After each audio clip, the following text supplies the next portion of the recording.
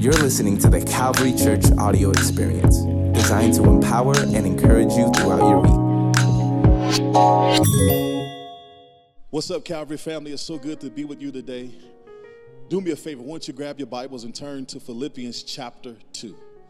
Most of you know that we're in a series traveling through this great book written by the Apostle Paul as he was being persecuted in a Roman prison. The real thrust of this series, the common link that ties everything together, is the reality that through Paul's Spirit-inspired words, we're learning how to experience real joy. Gospel-fueled joy is what we have in the midst of a world that sometimes encourages us to wear a phony, superficial smile. But we can have gospel-fueled joy in every area of our lives, our relationships, our circumstances, our attitudes, our thoughts, our finances, and much more. Today, we're going to continue to focus on our inner attitude, on what it means to live from what we're calling a healthy heart. As we often remind you here at Calvary, one of the core promises and blessings of God's new covenant that he has given us in Christ is that we have received a new heart. Won't you do me a favor, lift up your hands right now and say, Lord, thank you for my new heart. See, the heart of stone that we were born with has been replaced by a heart that is soft towards the things of God, and this really is good news. And the reason it's good news is because even when you're struggling in your inner attitudes, in your beliefs, and your behaviors, at the core of who we are, we truly want exactly what God wants for us. You know what we want? We want God's love to characterize our lives. We want to discover and live out our purpose in the kingdom of God. We want to be conduits of grace and truth and mercy in the lives of others. We want to be agents of change and peace and justice in a hurting world. That's truly what we want deep down inside. But sometimes, even though our true nature, our true hearts are in perfect alignment with the desires of God, sometimes the flesh, the unrenewed minds, it trips us up. It tricks us into believing that acting independently from God will make us more happy than depending upon him. It's a dirty little trick that goes all the way back to the very first sin in the garden when Adam and Eve chose independence rather than dependence. Even when they chose trying instead of trusting, this is the core of what they were dealing with. They were tripped up, they were tricked. And today, we're going to talk about living life from a healthy heart. In a spiritual sense, not suggesting that there's anything fundamentally wrong with your new self in Christ, your new heart, your born-again spirit. What I'm saying is that we need to be taught how to walk according to our new nature in Christ. Rather than according to the lust of the flesh, we need to be transformed by the renewing of our minds. We need to simply understand that we've got everything that we need pertaining to Christ and godliness. We need an attitude adjustment every now and again. And that's why we thank God for the gospel, because it's simply reminding us of who we are in Christ, and it gives us an opportunity to make proper adjustments. We're going to look at Philippians chapter 2. I'm going to pick up right here at verse 12. And we're going to talk about some very important things as we move further in this journey of Philippians. It says, therefore, my dear friends, as you have always obeyed, not only in my presence, but now much more in my absence, continue. That means keep on. Work out your salvation with fear and trembling. Now, fear means reverence, and trembling is the reference to humility.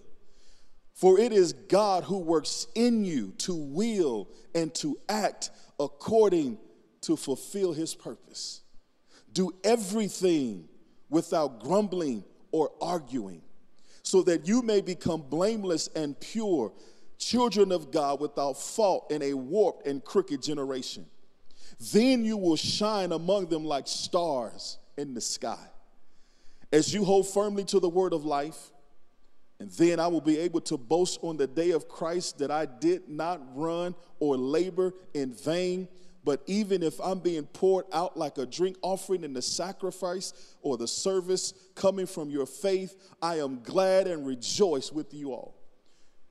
We'll conclude right here at verse 18. Paul makes a very powerful statement. He says, so that you too should be glad and rejoice with me. Last week, Pastor Ben gave us the clip notes of verses 1 through 11. Let's get back into verses 12 through 18 in order to learn how to live from our inner attitude with a healthy, vibrant heart.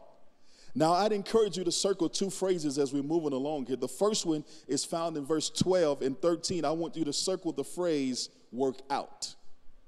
And then I want you to circle the phrase, worked in. It's important to understand that this passage does not say work for your salvation. That work has already been accomplished by Jesus Christ, the finished work of Jesus on the cross, and he did it for all of us. We don't work for our salvation. If so, we will begin thinking that it is obtained and maintained by a series of personal disciplines, self-sacrifices, and good behavior. The only thing we need to do now is simply receive what Christ has already done for us. We need to receive this new life as a free gift that is given by grace through faith. We emphasize that hugely here at Calvary. So the scripture never teaches us that we are to work for our salvation, but we are told to work out what God has already worked in. So in unpacking these verses, I want to focus on this idea right here in verse 13, this whole thought about working out. It's a plan. We're going to do a workout plan today. Not a physical workout plan, but a spiritual one. So I want to invite you to jot some things down as we continue to work through these ideas today. We're going to talk about 5 ideas from Paul that he communicates for living a vibrant, healthy life. This workout plan, we're going to have 5 spiritual exercises for heart health. Number 1, Pastor Ben went over this last week, and it was an amazing point. I just want to recap. Remember that God is with you, in you, and for you. That's found in verse 13. We looked at this one, and we understood that Paul was saying in verse 13 that we could begin to be transformed by the way we think about what it means to live the Christian life. Again, as we've already mentioned in this series, the Christian life is absolutely impossible to live. It's not difficult. It's not challenging. It's impossible. You've got to get this revelation in order for us to move forward. You really need to establish this in your heart. The Christian life is absolutely impossible to live. You can't do it based upon your own willpower, your own good intentions, or your own self-reliance. And God's designed it this way on purpose, believers, so that you'll come to the end of yourself, so that you have no option except to rely upon him. Again, in verse 13, we see what Paul says, for it is God who works in you to will and to act in order to fulfill his good purpose. So that's spiritual exercise number 1 of the workout plan. Remembering, believing that God is working with, in, and for you every single second of the day. The second thing we want to talk about, the second plan of this workout plan, is to be grateful rather than grumble. In verse 14, Paul says, do everything without grumbling and arguing. It's critical to understand that he doesn't give this command until after he's explained the power of God at work in your lives. Can you imagine if Paul would have just simply opened up the book of Philippians and said, hey, do everything without grumbling and complaining. Do everything without grumbling or arguing. No, he never does that. In every letter that Paul writes, you know what he does? He gives the audience a clear explanation of their true identity and their true nature in Christ. You know what Paul does? He practices the art of letting you know who you are in Christ first. Then he gives the command so that you'll be fully aware that you are not alone on this assignment. You are not doing this in your own power. You're not doing this in your own strength. So every command that Paul is giving, he is giving it after the fact that he has made sure that you know who you are in Christ. That's good news. That is the gospel, and that is why we love and celebrate this message here at Calvary. See, when we choose to live under the law rather than love, the commandment becomes a threat rather than a fruit.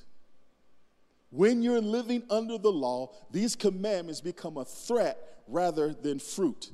Did you realize that? Have you ever noticed that about your life? When you're living in mixture, when you're living under the old covenant, when you don't understand rightly dividing, you know what you're doing. You are looking at everything that God is speaking as a threat. But I want you to understand something. God has given us the opportunity in the new covenant to see not only a command, but it's an opportunity to let his power, to let his grace, to let his love flow in and through us. See, the person who lives by grace reads a command like this and he sees it as a fruit rather than a threat. He sees it as descriptive rather than prescriptive. See, the person captivated by the grace of God says, okay, wait a minute. I'm a completely new person. I've got the God of eternity working in my heart. I've been given the mind of Christ, and I am irreversibly adopted into his family without ever having to be the fear of rejection. On my worst day of the week, I am still loved by the Father. I still have a seat at the table. I'm in perfect union, and I've been made righteous so that I don't ever have to feel the fear of abandonment if I don't do it the right way and if I mess up, because now this is simply an opportunity for me allow the fruit of God to manifest in my life. The person who comes to grip with the fact that the answer to these questions is a resounding yes is a person who sees the command not to be a complainer, and he says, okay, if God is at work in me, then I can live my life without grumbling and complaining. So how do I overcome grumbling in my life? How do I overcome complaining? How do I overcome self-centeredness? Here it is, through gratefulness, through gratitude. I know this to be true in my own life, and I'd be a fool to deny it.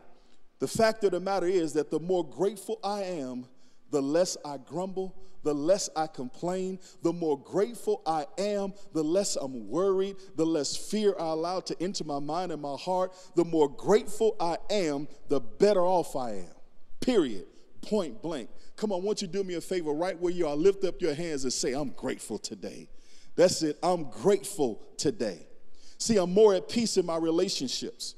I'm more at peace in my relationship at home, at work, in my community. When I'm grateful, I find it increasingly difficult to grumble, and Paul has spent the chapter and a half articulating a whole bunch of reasons for the Philippians to be grateful. This is why he can finally say that you're not armed with this powerful truth. You can be free from grumbling and complaining and living a self-centered life. Paul's saying you are absolutely, totally free from all of the behavior and the actions of self-centeredness. You can choose to be grateful, and you will see the fruit of gratitude manifesting in your life. There's a third thing that I want to talk about in regards to this heart exercise, and it is to live with a clear conscience. In verse 15, this is huge. Paul says, this very practical benefit of a life free from complaining and fighting and arguing and bickering. He says, so that you may become blameless and pure, children of God without fault in a warped and crooked generation. Now, just to be clear, this isn't talking about behaving your way into being blameless before God. You're blameless before God because of the sacrifice that the blameless Lamb of God provided for all of us when he shed his blood on the cross. This verse is talking about a blamelessness in the sight of fellow man. It's parallel to what James talked about in his letter when he writes about the difference between being justified before God and before humans. We're justified before God based upon belief, but we're justified before others based upon behavior. I'm going to make that statement one more time. We're justified before God because of beliefs, but we're justified before man based on behavior. I've had people who are aware of our deep commitment to the grace message that we preach. They've asked me, do you believe that behavior is important? And those of you who are part of the Calvary family, you know very well that we always talk about the importance of behavior. Our behavior doesn't earn us any brownie points with God, but it sure does with the people God has called us to love and to serve. Notice how Paul is referring in this verse to being children of God without fault in a warped and crooked generation. The context is simple. In sight of fellow man, we are working out what God has worked in such a way that people get a glimpse of Jesus when they look at us. That is the issue. That is the point. This is what Paul is saying. If we have a reputation in the community of being complainers and arguers and bickerers and backbiters, betrayers and haters, then what does that have to say to those who are looking in from the outside? Life is so much more fun when we live our life with a clear conscience, knowing that as far as it depends on us, we're seeking peace with those around us. We are peacemakers. We have this powerful message of grace, and we've been called to distribute peace to every area of our lives, every circle of our lives. This is what God is calling us to. It's not that we're going to always get everything right, but it does mean that we're always willing to make things right. When you don't initially get it right, when you mess up, when you make a mistake, here's the key. When you have this heart, when you are exercising what we're talking about today, you are always willing to make things right. We say things that we don't mean, and we mean things that we don't say. The flesh trips us up, but humility lifts us up. And that's the key right there. I want you to live a life where you are so humble, where you are exercising your heart, where you are understanding that the life that Christ put inside of you was a life that is not self-centered. So when crazy things happen, when you trip up, your heart will always lead you to the place where you can understand that humility lifts you up. Maybe you ought to lift your hands with me right now and say, lift me up. Maybe somebody needs to be lifted up today. Maybe somebody's been making some mistakes. Maybe somebody's been saying some things that they shouldn't be saying. Maybe someone is believing some things that they shouldn't be believing. Maybe you're seeing the fruit or the results of some real bad decisions you've made. I'm here to tell you that you've got an opportunity today to be lifted up through this humble spirit that Christ has put in you. And I'm telling you, you will not regret humility. Listen to the heartbeat of Paul as we journey through this book of Philippians. Here's the fourth exercise, the workout plan that is detailed in this passage. Number 4, know and love the gospel. This is very important to me because I've shared it many times, how the gospel changed my life. And I can say today with a pure heart, with no division, I can say today with all honesty and with all humility that the gospel has changed my life. Number 4 is to know and love the gospel. At the end of verse 15, going into 16, Paul continues, then you will shine among them like stars in the sky as you hold firmly to the word of life. See, that expression, word of life, is a reference to the gospel of grace that Paul was in chains for preaching. It's a direct mention of Jesus, the living word, and the gospel he brings to every race, every tribe, every tongue, every nation of this broken world. I'm here to tell you that when Paul gives reference to the living word or to the word of life, he is talking about Jesus. Think about the power of that reference to the gospel, the word of life. Now, most believers, if you were to ask them about what Christ has accomplished for them, they would say that he provided forgiveness of sins. And that's not particularly wrong. That's very true.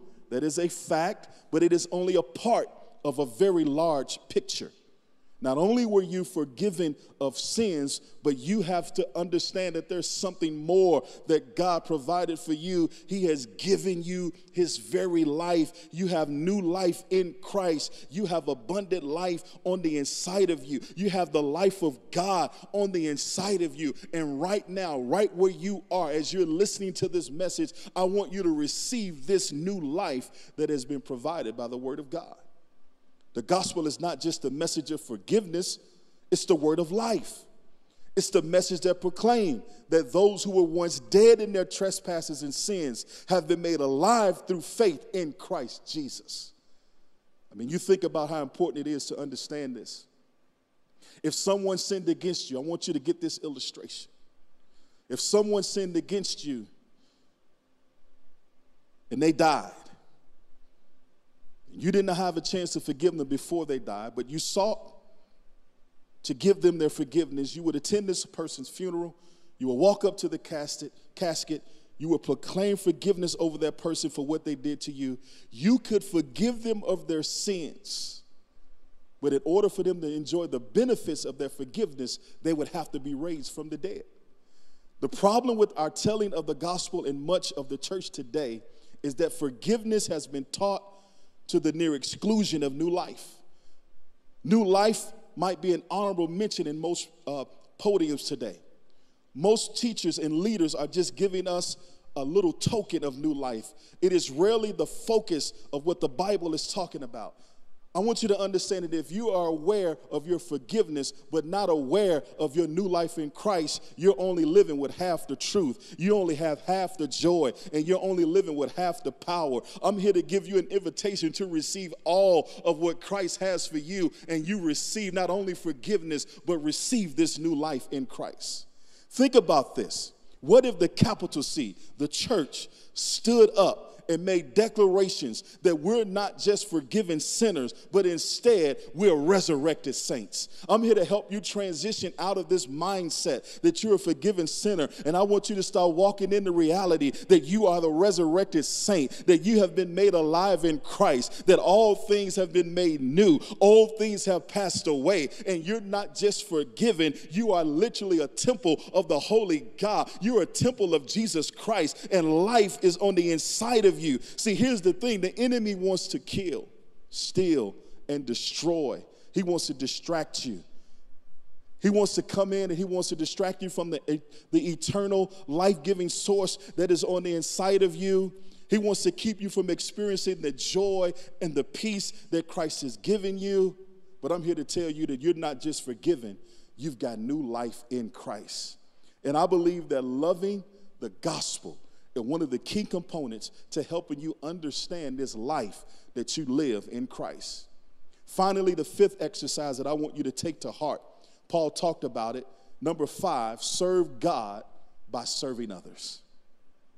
See, if I'm serious about experiencing the joy of the Lord in my life, it can only happen in direct proportion to the way that I serve God by serving others. See, serving others is the primary way that we express our love and worship to God.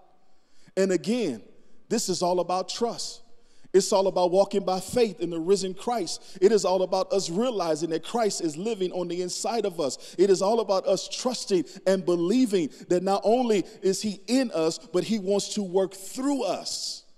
See, even under the old covenant, Jesus made the point about loving God by loving others.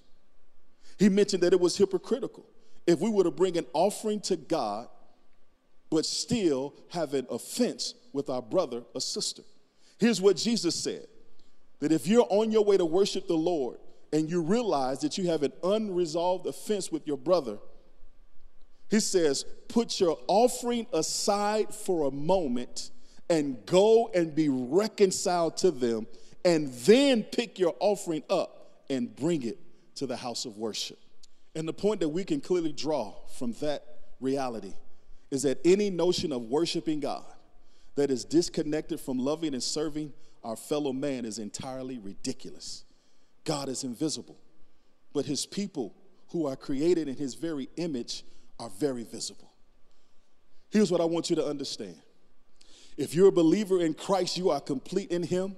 And the quest of becoming a believer of Jesus isn't to try to transform yourself into something new. Jesus has already done that for you. The process of being a believer is about helping you discover how to grow into what you already truly are at the core, which is a precious and reborn, forgiven and new, righteous and holy, godly, pure believer. I'm here to tell you today that everything you need to become the individual that God has called you to be is right on the inside of you. You're simply a caterpillar who is being transformed into a butterfly. There is something amazing happening on the inside of you by the grace of God. And I'm here to tell you today that you can walk in the fullness of this joy that Paul is revealing to us in Philippians. Right where you are, Calvary, I wanted you to lift your hands real quick. I want to pray for you. I pray that you have the mind to look forward with full expectation of good. I pray that you receive the joy that has been made available to you in Christ Jesus. I pray that your eyes and your ears will be open to what God is revealing and speaking. I pray that you continue to grow in grace and to continue to walk in the Spirit. I pray that you receive every good gift that God has in store for you. As you walk out this workout plan that we're revealing to you, I pray that you will be overwhelmed by the joy of the Lord, that you will see God's joy elevated and growing on the inside of you to where you can get to the place where you can declare, no matter what, I will continue to make this grace walk a priority in my life. Speaking of grace walk, there's some things that we want to share with you today because we want you to continue to grow in grace. And we have some tools here today. One of them is entitled Grace Walk. You can request information right now. One of our online pastors are available to help you get more information. They're also available for prayer. Calvary, we love you. Let's keep walking in joy. Let's keep praying. Let's keep believing. And let's keep proclaiming that we're going to live a life of gospel-fueled joy. Love you, Calvary. God bless you.